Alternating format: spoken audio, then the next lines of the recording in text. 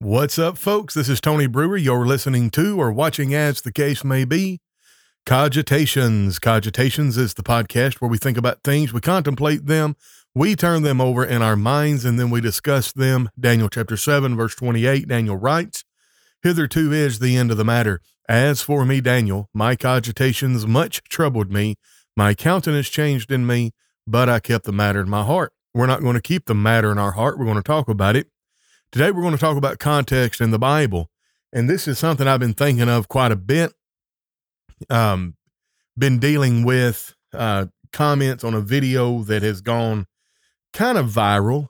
It's around 100,000 views. That's viral for us.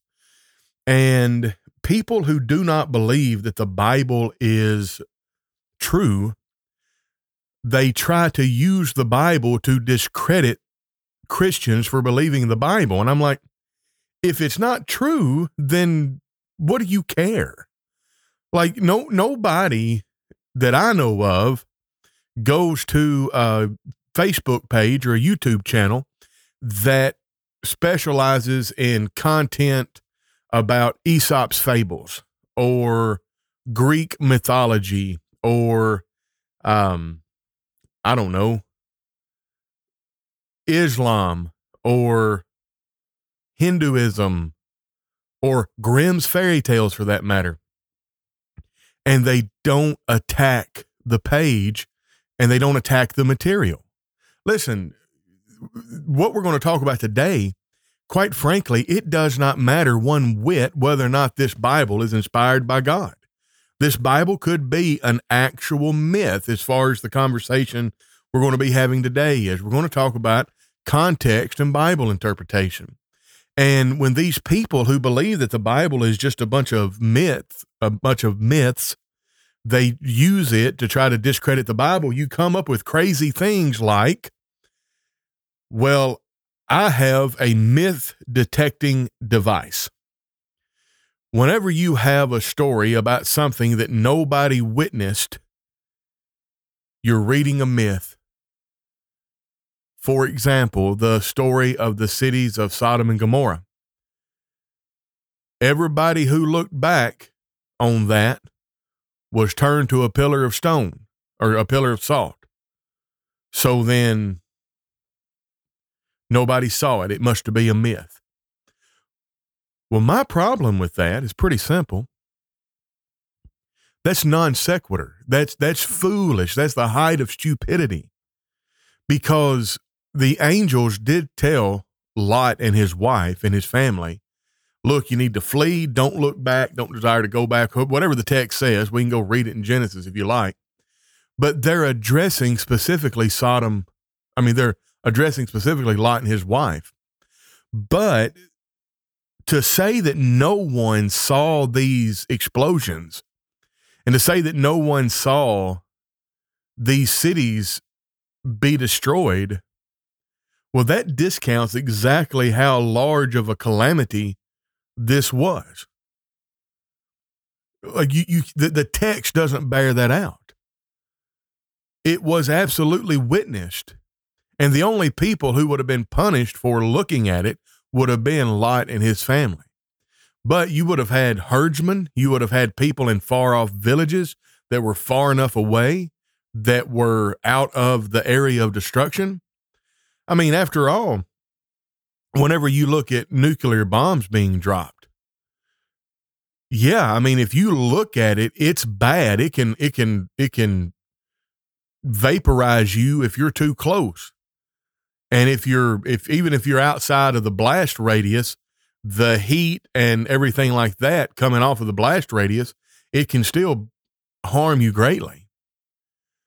But if you're far enough out of the blast radius and far enough away, you can still see the explosion and not be harmed.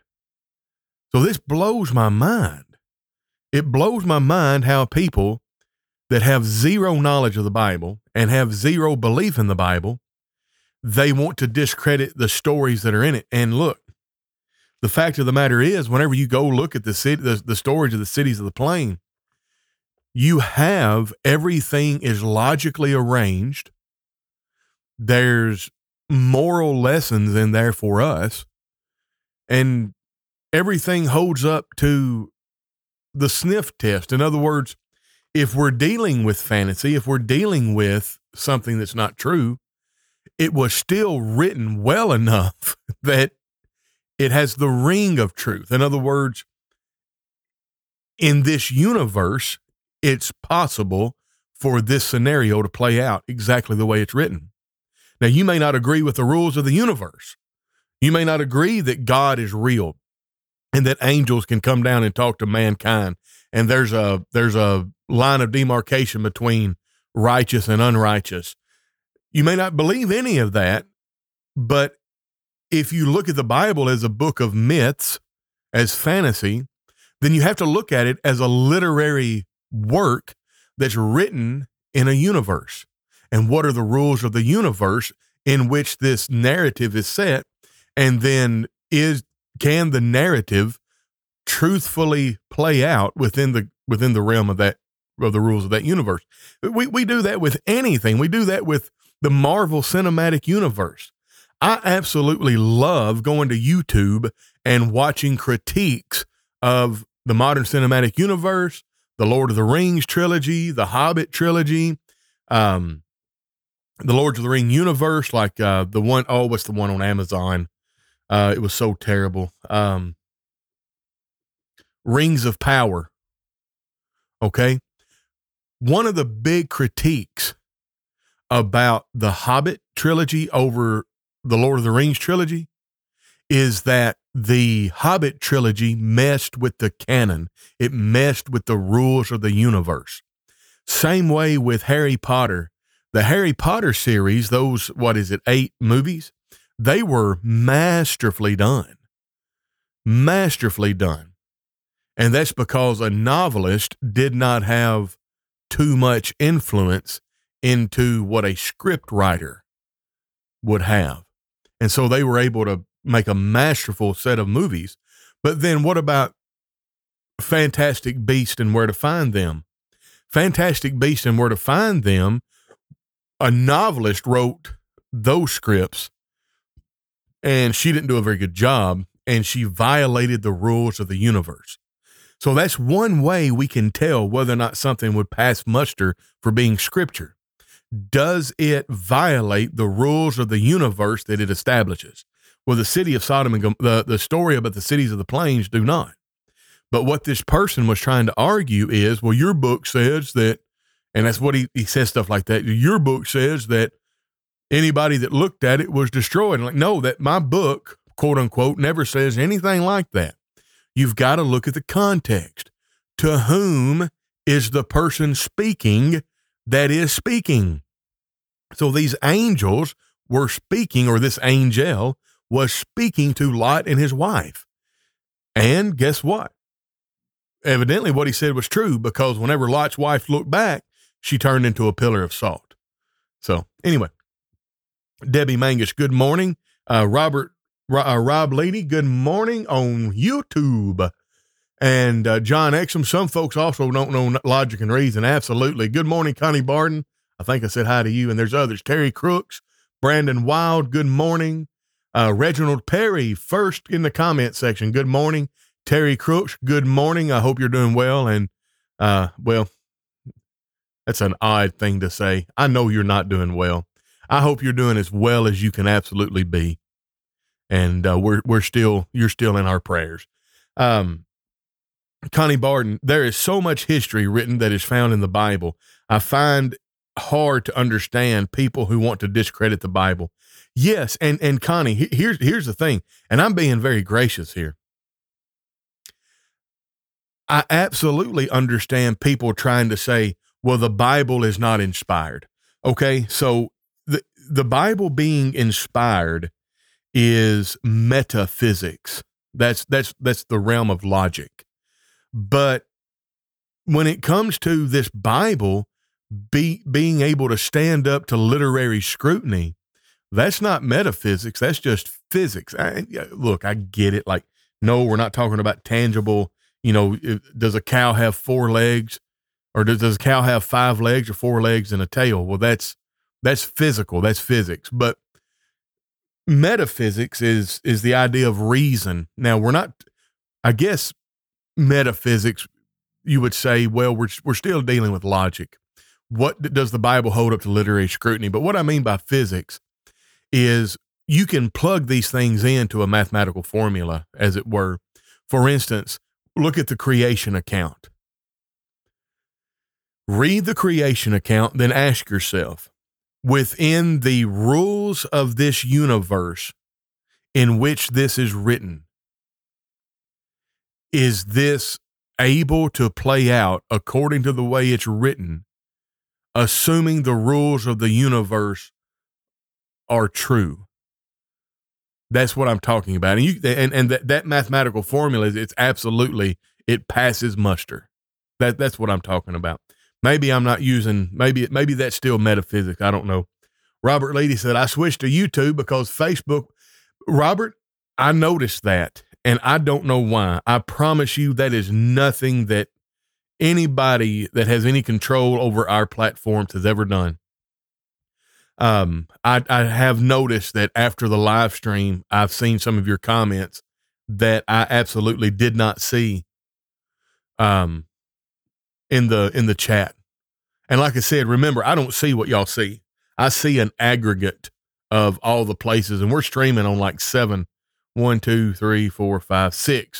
streaming on 6 different platforms, or 2 different platforms, YouTube, and then in Facebook, we're streaming on, well, I'll tell you, we're streaming on my personal, the Christianity Now group, the Cogitations Facebook page, and the Christianity Now Facebook page. And then we're also streaming on X or Twitter at 1 Chronicles 1232. So yeah, for those of you that are listening, and if you're wondering, well, Tony, I seem to comment all the time, and you read everybody else's comments but mine. Folks, I do not do that on purpose. In fact, I don't say it all the time because it becomes kind of rote, but since we're talking about it, I'll say it now. If you put a comment in the comment section that I don't at least address in a cursory way, copy that comment and paste it into the comment section again, but please don't spam. Don't like do it 10 times in a row. But there's nothing wrong with re-upping your comment, because I'm not ignoring it on purpose 99% of the time. And if I am ignoring it on purpose, I will say, well, there's Rob Leedy again, and Rob, that's a really good comment, but it's just not germane to our conversation. Thank you so much. And then I'll move on. Or if it's nasty, like, there's somebody in the comment section, they're being vitriolic, and I'll just go and block them. But I'll not block you for disagreeing with me. I'll not delete your comment for disagreeing with me, as long as you're respectful. Now, the minute you leave the realm of respectful dissent into vitriol, then you're a had lad. I got no time for it. I don't think anybody else here has time for it either. All right. Thank you for allowing us to take care of some of that housekeeping stuff, Robert. Good comment from John Exum. I'm not going to read it all, but it's a good one. Let me get the last part of this. For no prophecy was ever made by the will of man, but men being moved by the Holy Spirit spoke from God. That's the LSB. Now, the King James says there's no prophecy that's of any private interpretation. And people take that interpretation, that private interpretation, and they say, well, you can't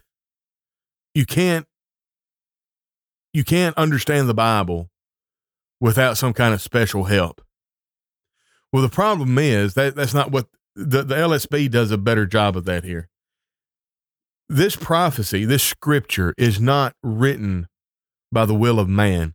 If it was written by the will of man, it would be subject to the same propensity for error that man is subject to. Terry Crooks said the Jehovah Witnesses just stopped by my door. I explained that I'm already committed to my faith and engage in daily Bible study. They kindly shared Revelation 21, 3-4 with me. Afterwards, they offered to arrange a Bible study with a fellow sister to deepen my understanding of the scriptures. Oh boy, Terry, if you want to jump into that, that's fine. But man, I almost say you're cashing your pearls before the swine. I'm curious to see what they shared with you. Revelation 21. That's an interesting. If that's what I'm thinking of, that's an interesting passage of scripture.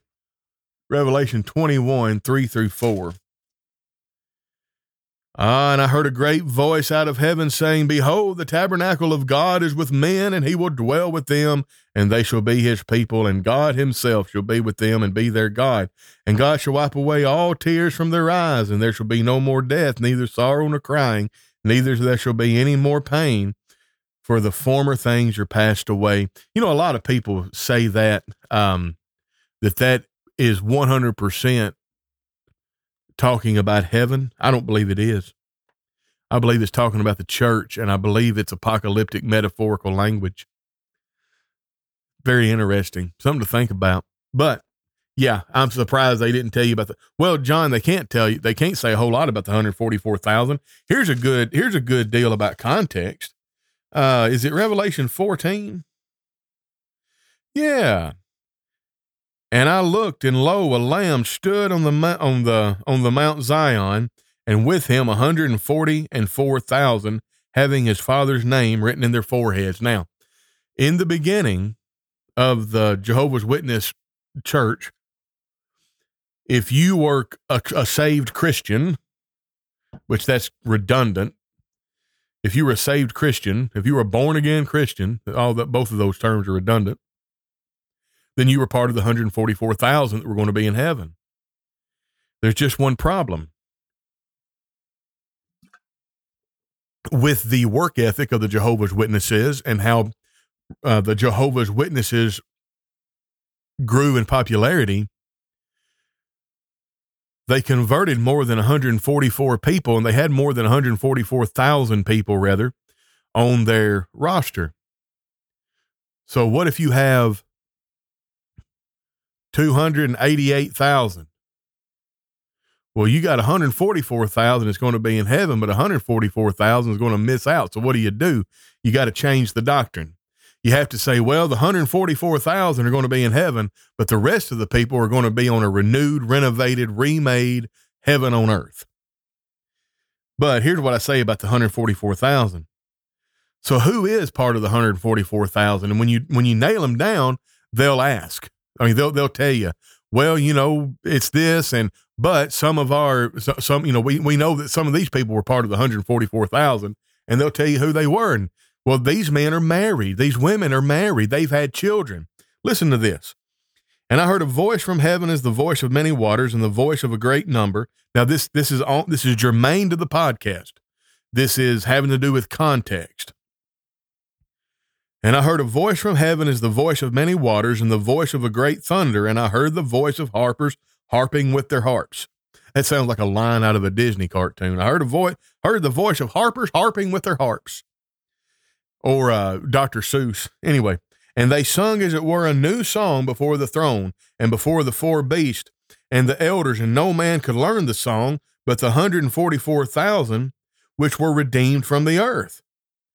Now we're going to hear a little bit about the 144,000. So remember, these people of old who were married and had children that you claim, Mr. Jehovah's Witnesses, to be the 144,000, well, if you say that they're part of this group in Revelation, then you got a problem. These are they which were not defiled with women, for they are virgins. These are they which follow the Lamb whithersoever he goeth. These were redeemed from among men, being the firstfruits unto God and to the Lamb. Folks, I put forth to you that this is metaphorical. It's a metaphorical number, and it has nothing to do with how many people are going to be in heaven or how many people are going to be in heaven versus how many people are going to be on a renovated earth. Context is so important. How many folks do you know that have made fun of Christianity and they've turned up their nose and talked like this? And well, you Christians are crazy. There's only 144,000 going to be in heaven anyway. Oh yeah? Well, let's continue reading. Yeah, with my luck, I'd be number 144 001. That's it. I'd be 144,001. But you see how so easily just reading a couple of verses totally destroys a dogma from a denomination. The problem is there's so much cognitive dissonance, selective perception, and selective exposure that these people that come up to, well, hold on, I can't remember whose door they came up to.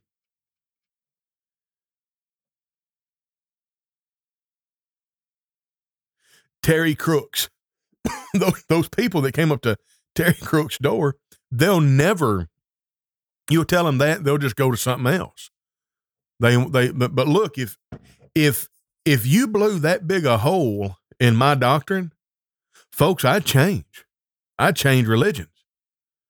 I am loyal to God only so far as God proves himself to be logical and worthy of me being loyal to him. If I find something in this Bible that is false, if I find a contradiction in the Bible, if I find something like this that blows that big a hole in my doctrine, I'm giving it up. I'm changing. I'm not going to hold on to something that's false. I'm not going to hold on to something that can be proved by a Yahoo with a $5 program on his computer.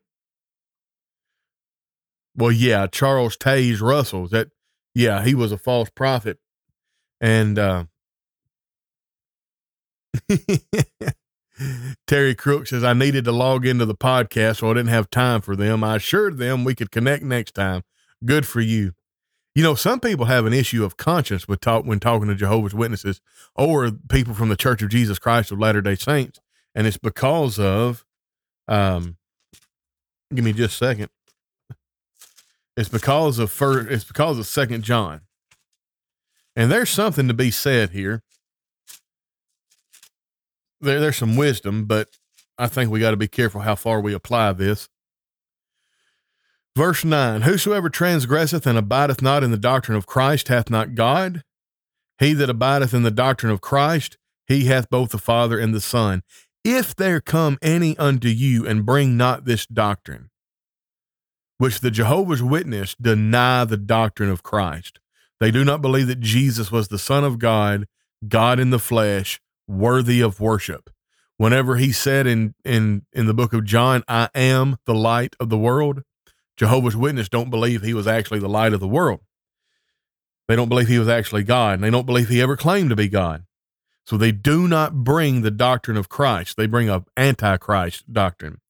So if there come any unto you and bring not this doctrine, receive him not into your house, neither bid him Godspeed.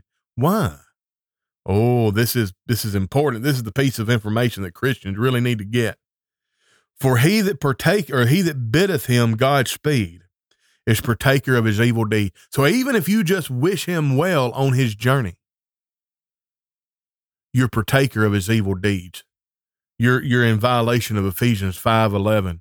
Have no fellowship with the unfruitful works of darkness, but rather reprove them. Folks, Christians not only need to love what God loves, we need to hate what God hates. Now, some people have an issue of conscience inviting Jehovah's Witnesses or Mormons into their homes because of this passage of scripture here. They don't want to be seen as bringing these people into their homes and bidding them Godspeed.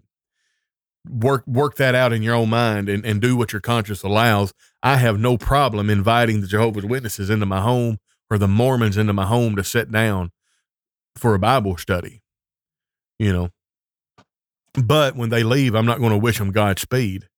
In fact, I'm going to pray that God impedes them on their journey and they keep running into people like me that are going to beat it into their heads that, look, y'all are worshiping a false God with a false gospel, with a false Christ, giving people false hope.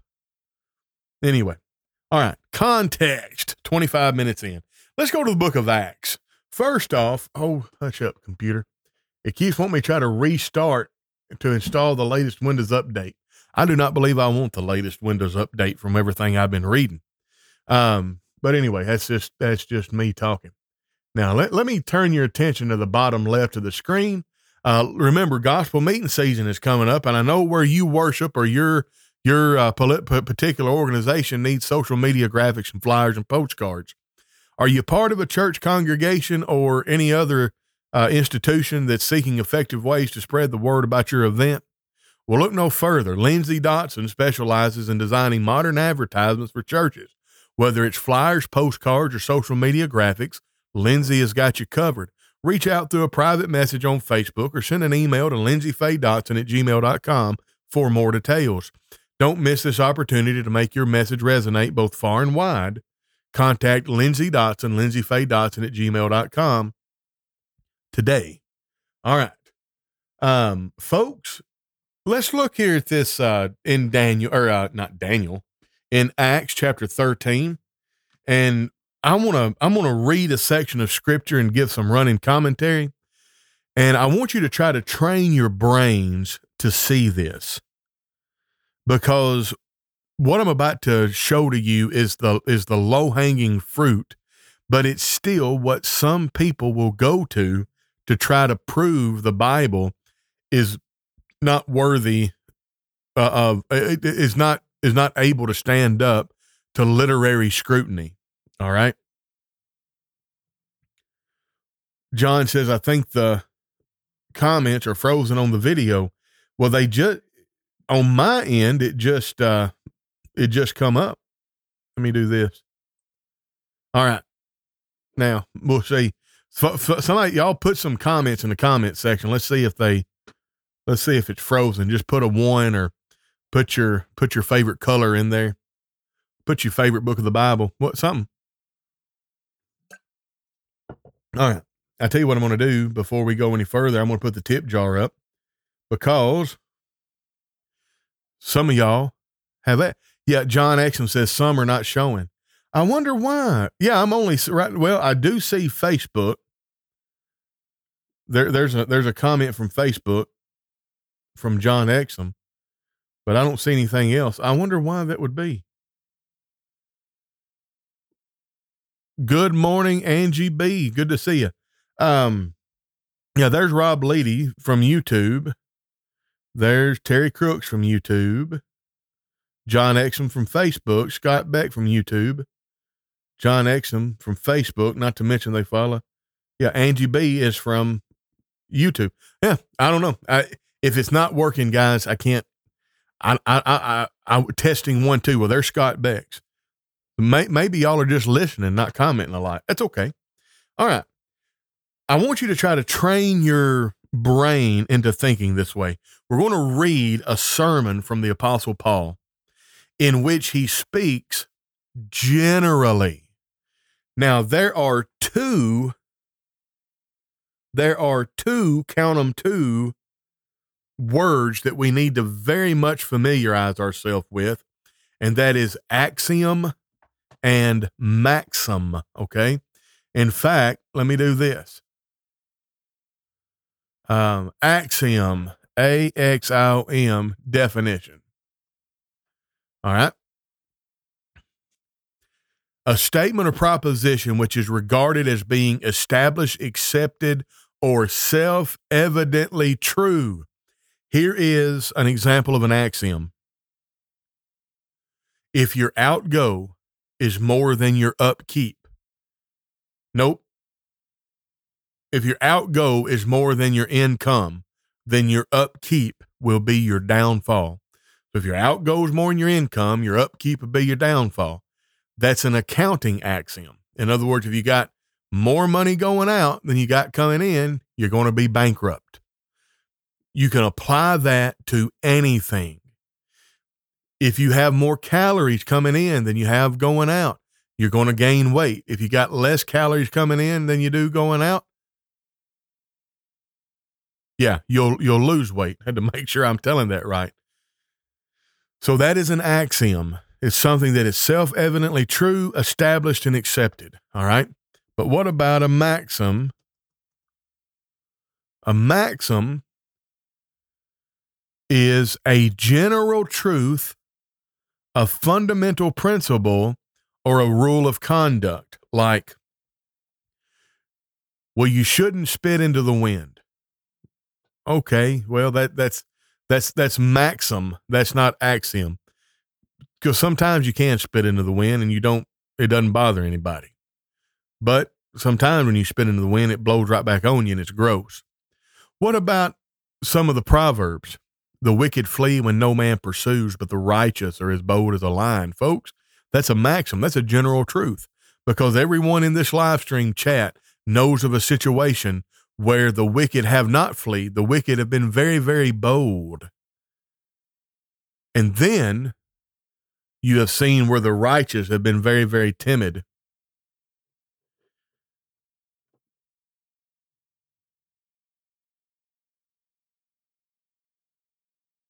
Gotcha. Yeah. So I have no idea, John. It could. Oh, hello, Sword and Pearls. Good to see you. David Stafford. I don't know why. Is David Stafford on Facebook? I usually see David Stafford's comments. Yeah, I do not know what's going on. Hopefully it'll sort itself out.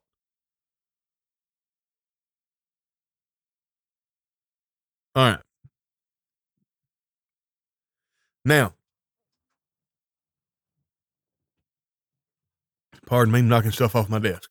So, maxim and axiom. We have to understand the difference between general truth and specific truth, for lack of a better term. Well, axiomatic versus maxiomatic, I guess. Anyway, now let's get into this sermon by Paul. All right. Then Paul, verse 16 of Acts chapter 13. Then Paul stood up and beckoning with his hand said, Men of Israel, and ye that fear God, give audience.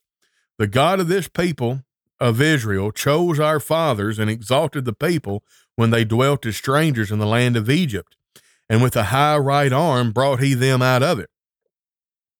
And about the time of 40 years suffered he their manners in the wilderness. And when he had destroyed 7 nations in the land of Canaan, he divided their land to them by lot. And after that, he gave unto them judges. Do you see how this is not very specific? This is just hitting the high points. He's speaking to a group of Jews, a group of Hebrews that don't need the minutia. All right. And after that, he gave to them judges about the space of 450 years until Samuel the prophet. And afterward, they desired a king, and God gave unto them Saul, the son of Cis, a man of the tribe of Benjamin, by the space of 40 years. And when he had removed him. Now that's the first line I want to bring to your attention. Who is it that got rid of Saul? I mean, go back and read the account of Saul. Saul never stepped down as king. David was anointed, and David had to take the throne by force. But yet here Paul says God got rid of him. Saul ended up committing hara-kiri. He fell on his own sword. So you could make the argument, well, did God get rid of him, or did Saul get rid of himself? Well, it depends on how you look at it. Who set in motion the order, the sequence of events that led to David taking the throne in earnest? It was God. Whose instructions were the people of God following that ended with David sitting on the throne? It was God. So Paul is talking about how God is working through the medium and agency of others, but it's still God doing it. You see how important context is? You see how important knowing the difference between an axiom and a maxim is? Now, again, this stands up to literary scrutiny, whether or not it's actually inspired by God. Because here we have a sermon that's recorded by a historian, and we have what he said, and the person that is preaching is speaking generally, and everything they're saying is true, but if you interpret it through a lens of pedantry, and again, that may be a word with which you're not familiar, pedantry. Pedantry is excessive concern with minor details and rules. So if you read this through a lens of pedantry and you throw out the definition and difference between maxium and axiom, you're going to say, well, wait a second. Paul here is wrong. So therefore there's a contradiction because it wasn't God that got rid of Saul. Saul got rid of himself. Interesting. But we know the context. And it's not historical context. We know how to read literature. This holds up to literary scrutiny, whether the Bible's real or not. Whether the Bible's real, obviously it's real. I'm holding it in my hand. But whether the Bible's inspired or not, it still holds up to literary scrutiny. All right. All right. And when he had removed him, he raised up unto them David to be their king, to whom also he gave testimony and said, I have found David, the son of Jesse, a man after mine own heart, which shall fulfill all my will. Now, wait a second. Just wait a second, folks. I thought God was supposed to be omniscient.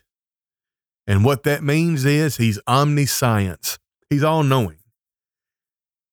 David had to be found, like God had to look for him. You don't think God just wouldn't know where he was? Think about speaking of the book of Revelation. Do you remember whenever the seal had to be broken and they looked all over heaven to find somebody worthy to break this seal? And then they found the Lamb. Turns out he was the only one worthy. Don't you think heaven already knew that?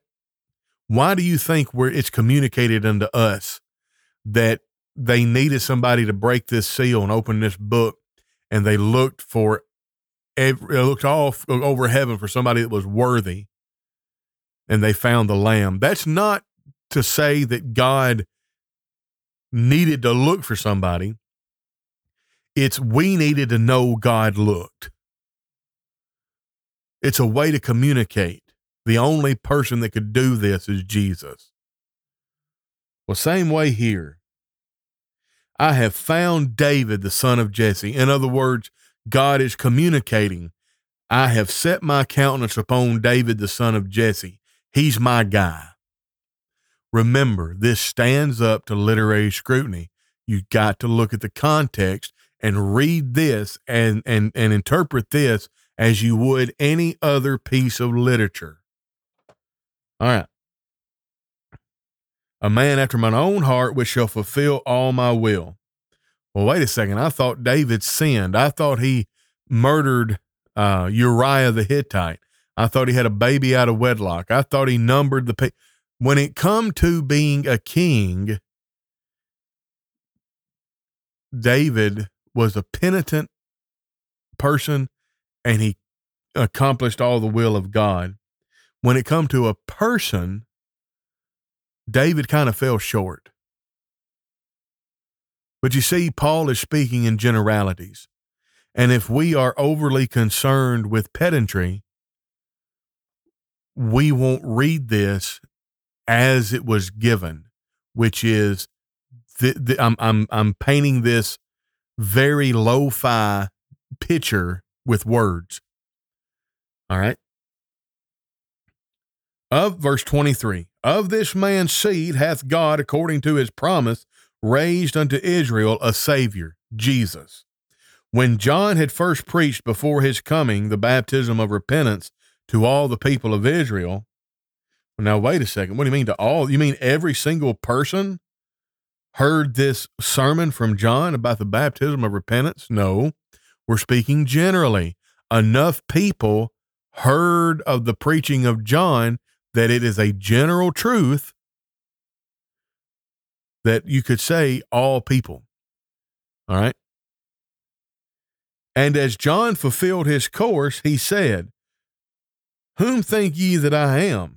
I am not he, but behold, there cometh one after me, whose shoes of his feet I am not worthy to loose. This is not the exact words of John the Baptist, but this is in effect what he said. So therefore, this is a maxim. It's generally true. Paul is not saying, here's a verbatim quote of what John said. Remember, train your brain to think like this, Okay. Men and brethren, children of the stock of Abraham, and whosoever among you feareth God, to you is the word of this salvation sent. For they that dwell at Jerusalem and their rulers, because they knew him not, nor yet the voices of the prophets, which are read every Sabbath day, they have fulfilled them concerning him. I think this is a very interesting verse, has nothing to do with the topic of our podcast this morning, but I would like for you to focus your attention on it and think about the neat idea that God knew what these people were going to do, and he planned on that while trying to convince them not to do it. Yes, generally speaking, Paul, well, in the context, you could say, Paul is talking about, I know how to both be abased and I know how to abound. So Paul just knows how to exist in contentment. But yes, max, I don't know how to say maxmatically. Like I can say axiomatically. I just don't know what the adverb form of maxim is. Anyway, but taking that as a maxim, yeah, I can do all things through Christ which strengtheneth me. Now that's not talking about loosening the pickle jar. But that's the things that I try to do in my life. If I'm able to do them, it's because I'm being strengthened by the knowledge of God and the Lord Jesus Christ. Specifically in the context, though, it's Paul knows how to both be abased and how to abound. He knows how to live with very, very little, and he knows how to live with a whole lot. So, yeah, I don't know. That would be an interesting conversation to have with someone that was more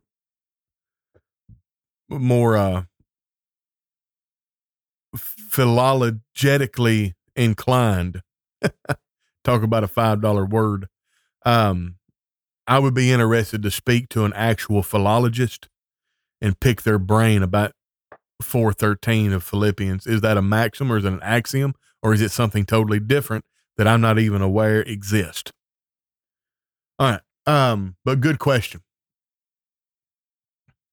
So I love this though. For they that dwelt at Jerusalem and their rulers, because they knew him not, nor yet the voices of the prophets, which are read every Sabbath day, they have fulfilled them in condemning him.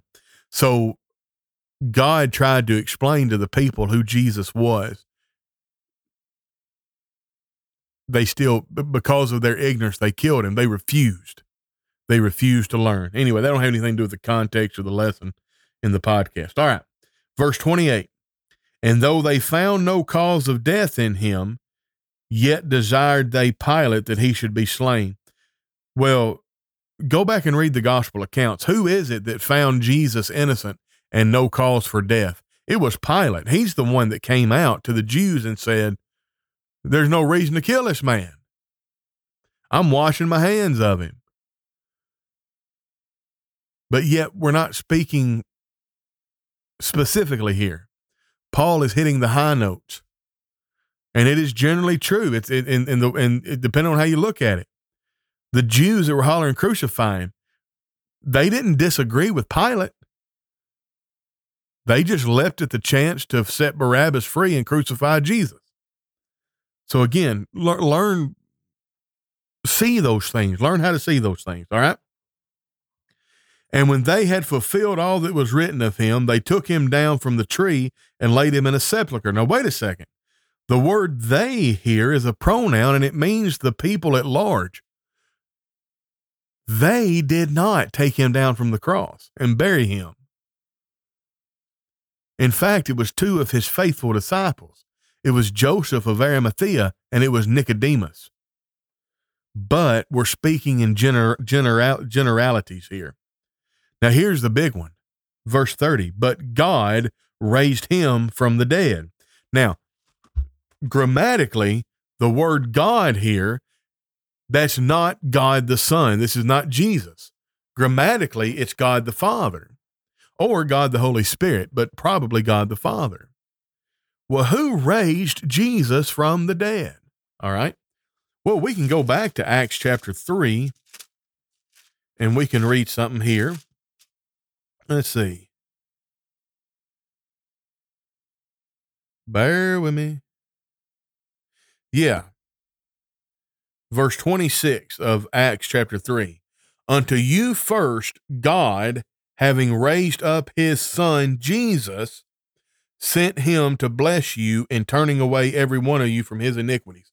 So in this sermon, Peter clarifies then the juxtaposition, God who raised up his son. Grammatically, this must be God the Father raised up his son. All right. Well, let's go to Romans chapter 8. Many of you know where I'm going. Romans 8. Give me just a second. It always takes me a while to find this verse. It may be verse 8. No. Right here. Verse 11. Romans 8, verse 11. But if the spirit of him that raised up Jesus from the dead dwell in you, he that raised up Christ from the dead shall also quicken your mortal bodies by his spirit that dwelleth in you. I have seen people go to Romans 8:11 and say, look, that's the Holy Spirit, and the Holy Spirit lives right inside of you. All right. So that's the spirit that raised Christ from the dead. So is it the Holy Spirit that raised Christ from the dead? Or is it God the Father who raised Christ from the dead? I'm glad you asked. Let's go to Romans 1.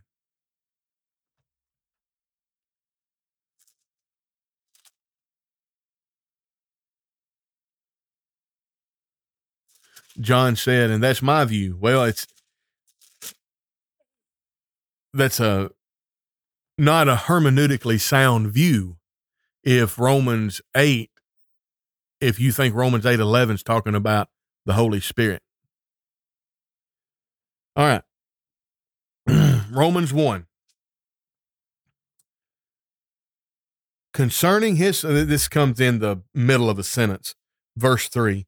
Concerning his son Jesus Christ our Lord, which was made of the seed of David according to the flesh, and declared to be the Son of God with power, according to the Spirit of holiness by the resurrection from the dead. Well, the Holy Spirit certainly played a part in the resurrection from the dead. But then let's go to the book of John. John chapter 2.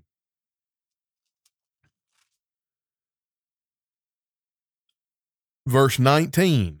Jesus answered and said unto them, destroy this temple, and in 3 days I will raise it up. Now, what's he talking about here? Then said the Jews, 46 years was this temple in building, and wilt thou rear it up in 3 days? But he spake of the temple of his body. When therefore he was risen from the dead, his disciples remembered that he had said this unto them, and they believed the scripture and the word which Jesus had said. Now, going back to Acts chapter 13, but God raised him from the dead. Paul is not speaking pedantically. He's not being pedantic here. Paul is giving generalities. We can be very dogmatic about things, and we can go in and out of axiomatic and maxiomatic statements when it suits us. But we have to be consistent, and we have to figure out exactly the style of speaking, the style of writing. We have to look at the grammar. We have to look at the historical and cultural context, and we have to see what's going on. Because if we don't learn how to engage with the scripture in this way, we're going to be like that idiot atheist that says, well, because Sodom and Gomorrah, they're being destroyed was not seen, then it must not have happened. I'm like, that's not it. Yeah, the Father raised Christ, Christ raised himself, and the Spirit raised him as well. That is a logical absurdity. All three did not raise him separately. Each one had to have a role. To explain it like that is not to deal with the issue at hand. It was God's will that Jesus was raised from the dead.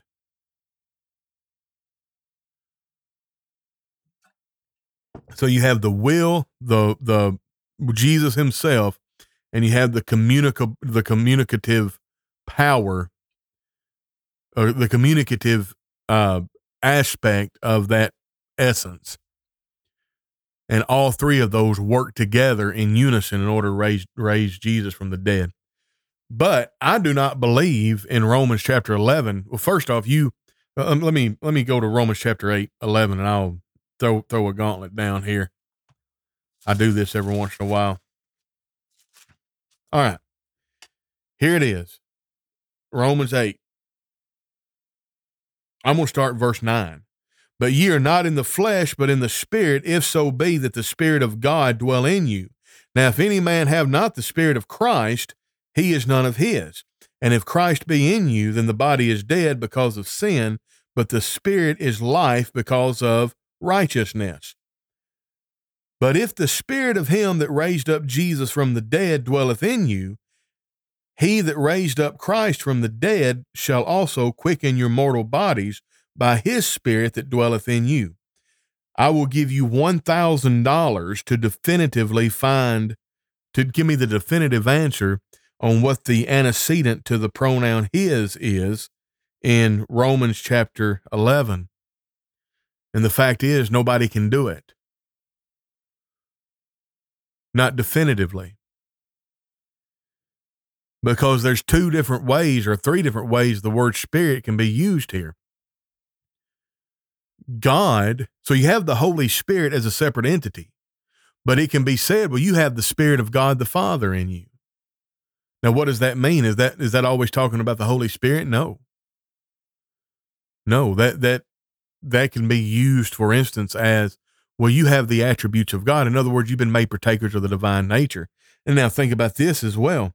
But you're not in the flesh, but in the Spirit, if so be that the Spirit of God dwell in you. Now, if any man have not the Spirit of Christ, he is none of his. And if Christ be in you, the body is dead because of sin, but the Spirit is life because of righteousness. Now, what do you mean the Spirit is life? Does that mean that the Holy Spirit has to literally dwell inside of me? Well, God forbid. In fact, that's a logical absurdity to put the person of deity inside a body that is degrading. All right. But let's go to John chapter 6. Let's see.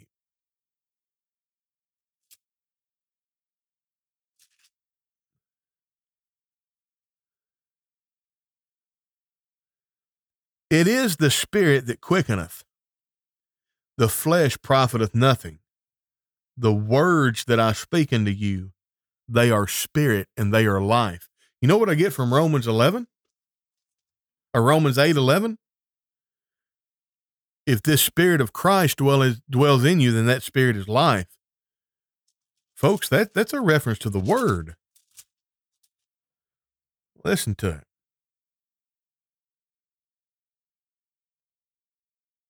If Christ be in you, the body is dead because of sin, but the Spirit is life because of righteousness. We're born again, not of corruptible seed, but of incorruptible, by the word of God which liveth and abideth forever. You have to be born again of water and the Spirit. Now, how in the world do I take that from what we've looked at today and figure out what in the world I need? Check it out. Let's go to 2 Peter. I need to be made partakers of the divine nature. How am I made partakers of the divine nature? I have to ingest the Word. The Word of God has to live in me. That's the exact same thing as saying the Spirit of God living in me. The life in me is the Spirit of God. Another way to say that's the Word of God, folks. Listen, 2 Peter chapter 1. I'm going to start reading in chapter 1, verse 1. Simon Peter, a servant and apostle of Jesus Christ, to them that have obtained like precious faith with us through the righteousness of God and our Savior Jesus Christ. Grace and peace be multiplied unto you through the knowledge of God and of Jesus our Lord.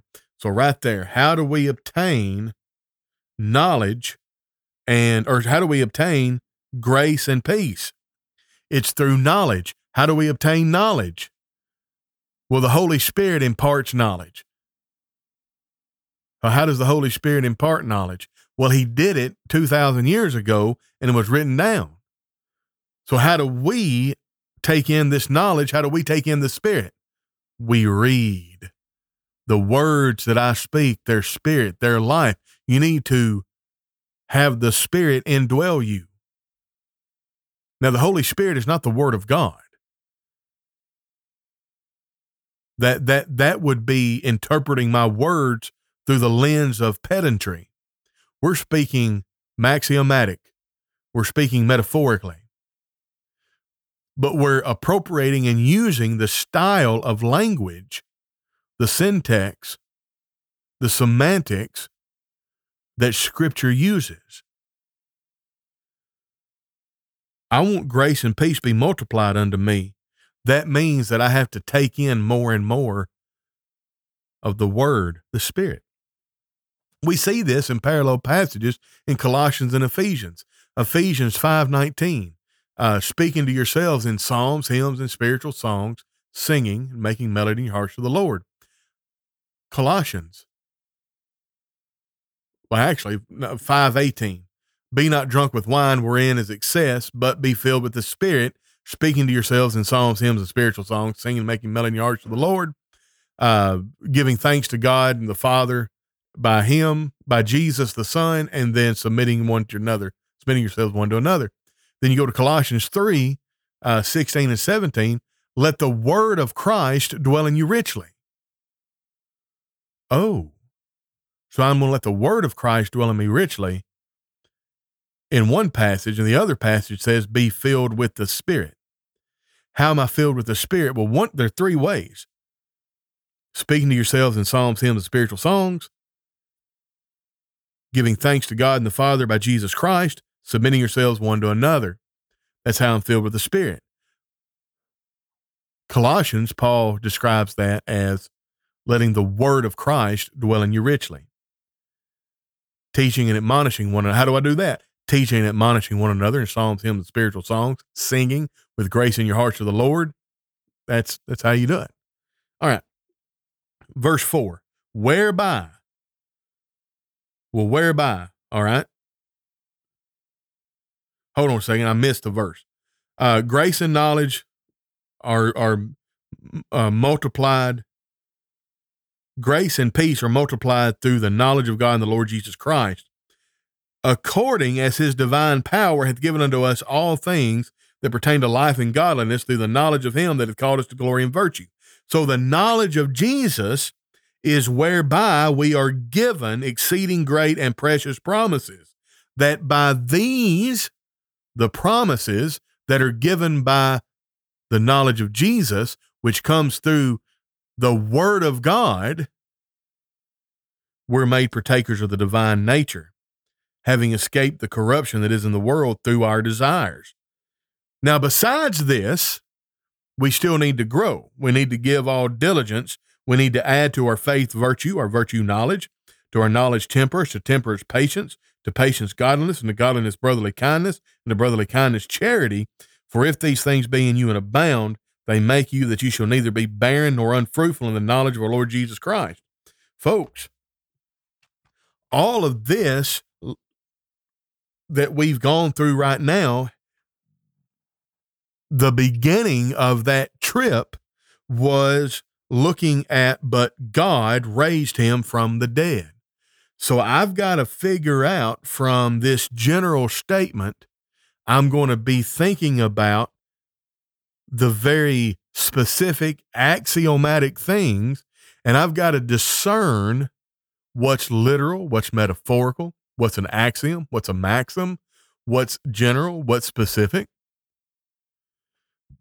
And I cannot bleed different passages of scriptures that are written in different styles together and lump them into the same literary style. If I do, I'm going to do foolish stuff like say, well, because Lot and his family were told if they look back, it's going to be bad for them. That means everybody that looked at the destruction of Sodom and Gomorrah would have turned to a pillar of salt. Therefore, nobody witnessed it. Therefore, how can anybody have written about it? Therefore, the Bible is just a myth. It takes work to train your mind to be able to look at these things this way. It is such a lazy hermeneutic to go to a passage of scripture and be like, well, that's just what it says. We need to lean into the fact that my interpretation is just as valid as your interpretation. Now, through discourse and dialogue, we need to figure out whose interpretation is right. But in the last few weeks, I've seen plenty of posts on Facebook from my brethren. Well, when I quote scripture and you say, well, that's just your interpretation. Look, there are people that believe that in order to be saved, you just have to say a sinner's prayer. All right. So if I say, oh, really? You think that you can just pray and accept Jesus into your heart and you're saved? Well, Mark 16, 15 and 16. Go ye into all the world and preach the gospel to every creature. He that believes and is baptized shall be saved. He that believeth not shall be damned. Well, look, that's just your interpretation. Well, that's not my interpretation. That's just what the Bible says. The Bible didn't say anything. And that is your interpretation. Obviously, the person you're quoting that scripture to doesn't interpret it the way you've interpreted it. So now you need to come together and let's get their interpretation. Let's get our interpretation. Let's be honest with what it is. It's our interpretation. But you got to show me where my interpretation is wrong. How is it out of context? How is it out of character with reasonable literary scrutiny? How is it out of context, or how does it set with the rules of grammar? And the problem is, people, I'm going to say this, I try not to paint with too broad a brush, but most folks, including my contemporaries in my field of profession, they're too lazy to study that deep. They just say, well, look at what it says right here. Obviously, this is true. Obviously, God raised Jesus from the dead because Acts chapter 13:30. All right. Folks, we gotta treat hermeneutics rightly. We gotta do better. It's so vague. And what do you mean do better? I mean, we need to learn how to interpret scripture. We really do. The more denominational the Church of Christ becomes, the less I see in my brethren the ability to look at scripture like I've looked at this sermon today. And I'd be right there with them, but for all of the experience that I have with various people around the world because of what I've been doing on Facebook for the last, I don't know, almost 10 years now. It's very rarely as simple as what you think it is.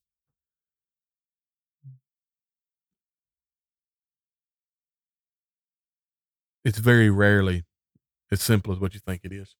All right. I think that's all I've got.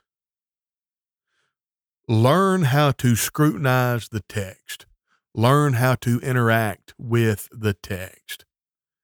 You know, we've looked at Romans 8:11 there. His Spirit. Be honest with that when you read it. that text does not give you enough information to apply to any doctrine concerning the Holy Spirit and the indwelling or anything. It's not even what the text is about, overarchingly.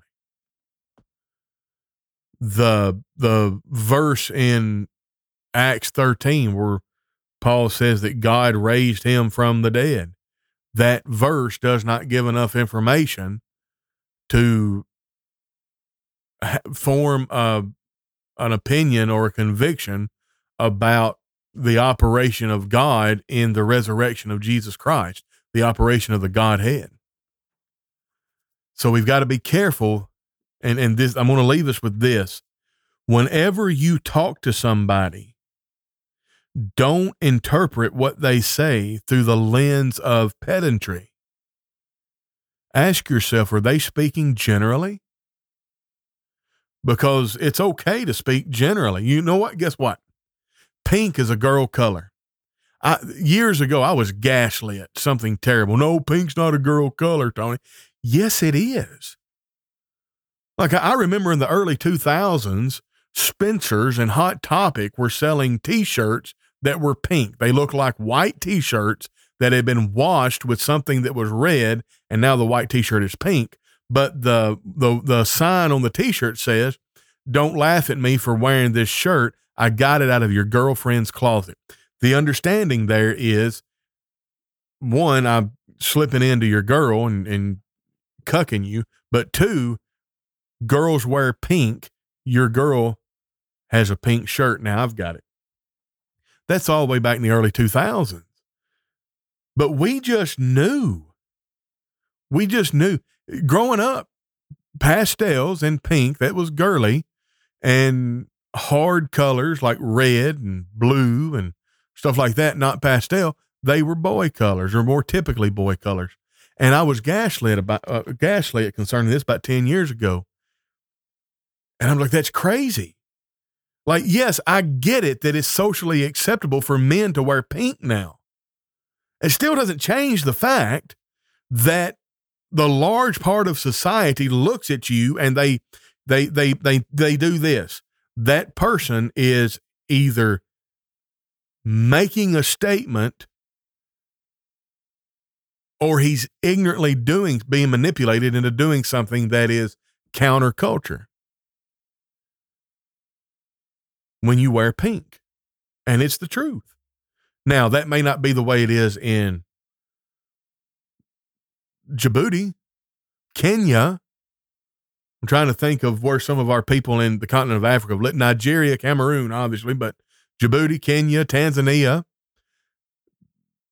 But in Western culture, if you have a set of fraternal twins, one's a boy and one's a girl, when they're babies, what color onesie do you put the girl in, and what color onesie do you put the boy in order to communicate to people that one's a boy and one's a girl? If Victoria's Secrets wants to have a retail outlet where they sell to little teeny boppers, what would they call their retail sales outlet? They would call it pink. You would put the little girl in a pink onesie. You would put the little boy in a blue onesie.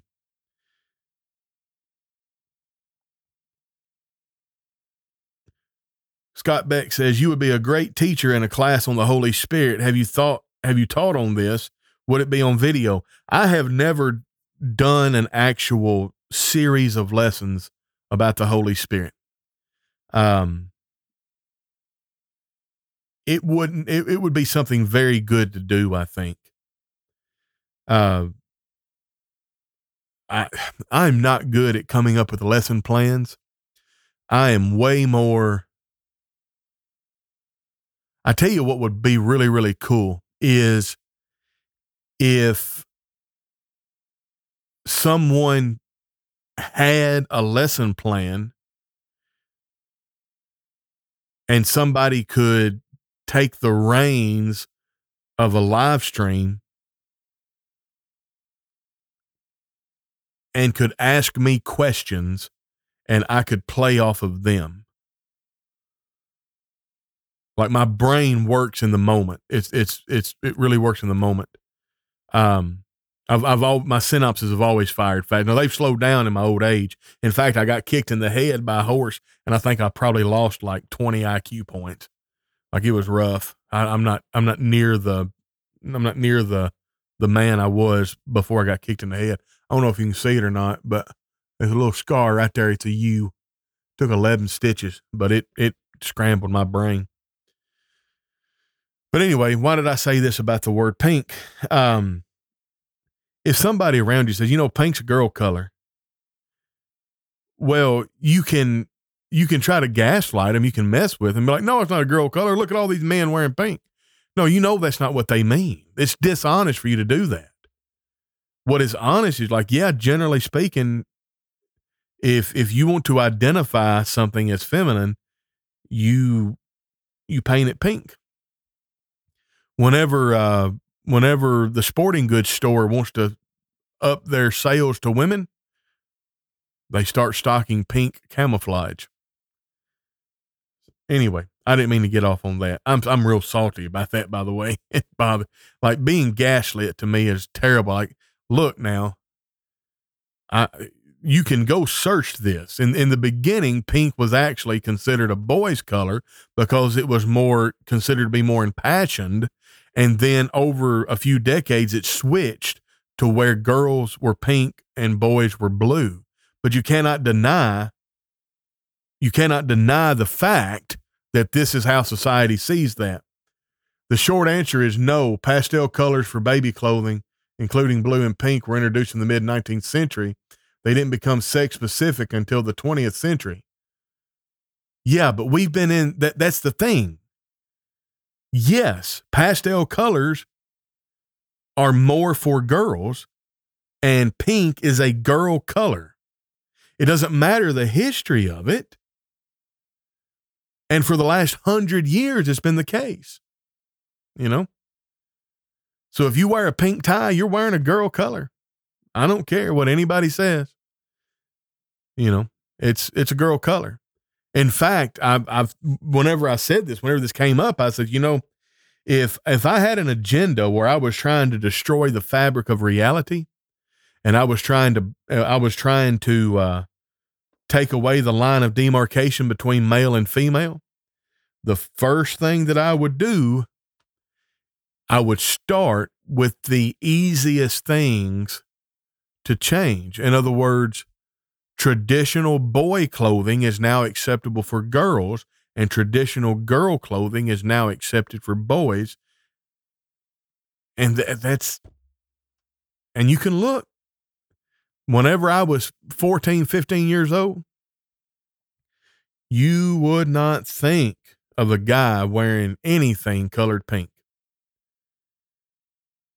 Now it's acceptable. And in some high schools, you've got boys wearing dresses and high heels. We see it here in Canada all the time. See grown men walking down the road and they're wearing dresses and skirts and got their hair and makeup done. And sometimes they're with a woman.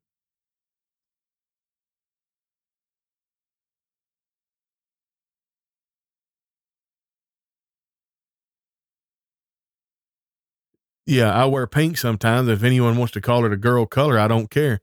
I mean, that's fine, but you can't deny it's a girl color. That's the point. Pink is a girl color. In fact, even in this age of non-binary and gender is just a social construct and all of this, pink's still a girl color. If you've got a guy that wants to transition into being a girl, the first thing he does is shave his beard, tuck his junk, and go get pink shirts. It's the easiest way to self-identify as a woman is to dress in pink. Brandon Wild says they must be hunting in Candyland. Ain't that the truth? All right. Anyway, I'm going to get off here, guys. I would not deny or affirm. I'd say, well, then you'd be denying reality. Pink's a girl color. All right, folks. That's all I've got. You need, with what we looked at in Acts chapter 13, as tiring as it is, we need to train our minds to scrutinize the literature of the Bible in that way. Context is king, but it's the context of the whole scripture. But whenever I'm looking at something specifically, I have to be honest with what's being said, how it's being said, and how specific the person is speaking. It is the most hateful thing that somebody can do, is to take what somebody says generally and convert it and scrutinize it as if they are speaking very specifically. All right? That's the point. So don't do that with the Bible. Don't do that with other people. Assume everything you hear is true and only offer a dissent, only argue once you're able to articulate the other person's position to their satisfaction. And you'll be a lot happier, and the people around you will be a lot happier. I'm marking you, Tony. You offended me. Now I'm going to rant on how you were against pink. Just joking, by the way. Well, I mean, I appreciate you just joking, but there were people that did that. There were people that tried to get me kicked out of Memphis School of Preaching because I said pink is a girl color and I wouldn't back off of it. And it made me so mad. I'm like, I'm not saying you can't wear pink. Do whatever you want to do. But for you to sit there and look at me and say, no, you're wrong, pink's not a girl color, then you're just lying.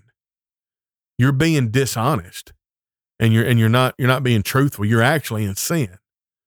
Like it is an axiom. Pink is a girl color in Western culture in 2024.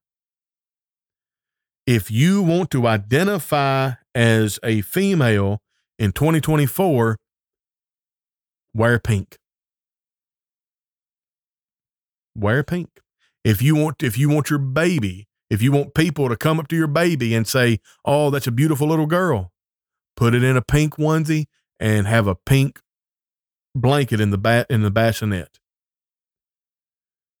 Now, if you wear a pink tie, that's fine. If you have a pink coat, that's fine.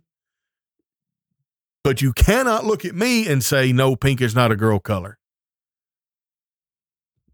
Anyway, but yeah, it is sad. And Brandon Wild said it is. Amen. Anyway, they actually said that I was telling people they were going to hell if they wear pink. And like, I never ever said that. I never ever said anybody's going to hell if they wear pink. That's stupid. You're interpreting the fact that you're so entitled and you've been told how special you are your whole life, that if I don't agree with you, that's some kind of affront to who you are. That says a whole lot more about you than it does about me. Anyway, that's all I've got with that. Yeah. So what you're saying is that what anybody has ever said has never followed the phrase. So what you're saying is, that's right. Wear purple. There you go. Unless it's pastel purple, then you're still wearing a girl color. No, I don't know. I'm just playing there. Anyway, guys, that's all I've got here. God bless every one of you. I appreciate you. I didn't mean to go in an hour and 20 minutes, but it is what it is. I will tell you this, the podcast, the audio archive for the podcast. I spent a couple of years where I didn't do a live stream. And so my audience on Apple Podcasts, Spotify, and TuneIn Radio, they got used to having like less than 30-minute, more organized podcast. And so I think I've lost a bit of my audience because I'm doing these live streams. So if you would, consider going to Podbean or Apple Podcasts or TuneIn Radio, Spotify, and searching Cogitations and subscribing. And let's see if we can get the viewership back up. I was getting like 3,000 downloads a month, and now I'm down to about 1,000 downloads a month. But it's because of the change in content. It's my fault. but I rather like the live streams better. All right. God bless everybody. Please go to Cogitations on Apple Podcasts, Spotify, TuneIn Radio, and Podbean. Consider sending us some money in the tip jar nearchurches@gmail.com. Subscribing to Substack. And don't forget about Lindsay Dotson, LindsayFayeDotson@gmail.com. God bless you. And regardless of what color your coat is, you're fine with me. But if it's pink, it's a girl color. God bless you. And we'll catch you on the flip side.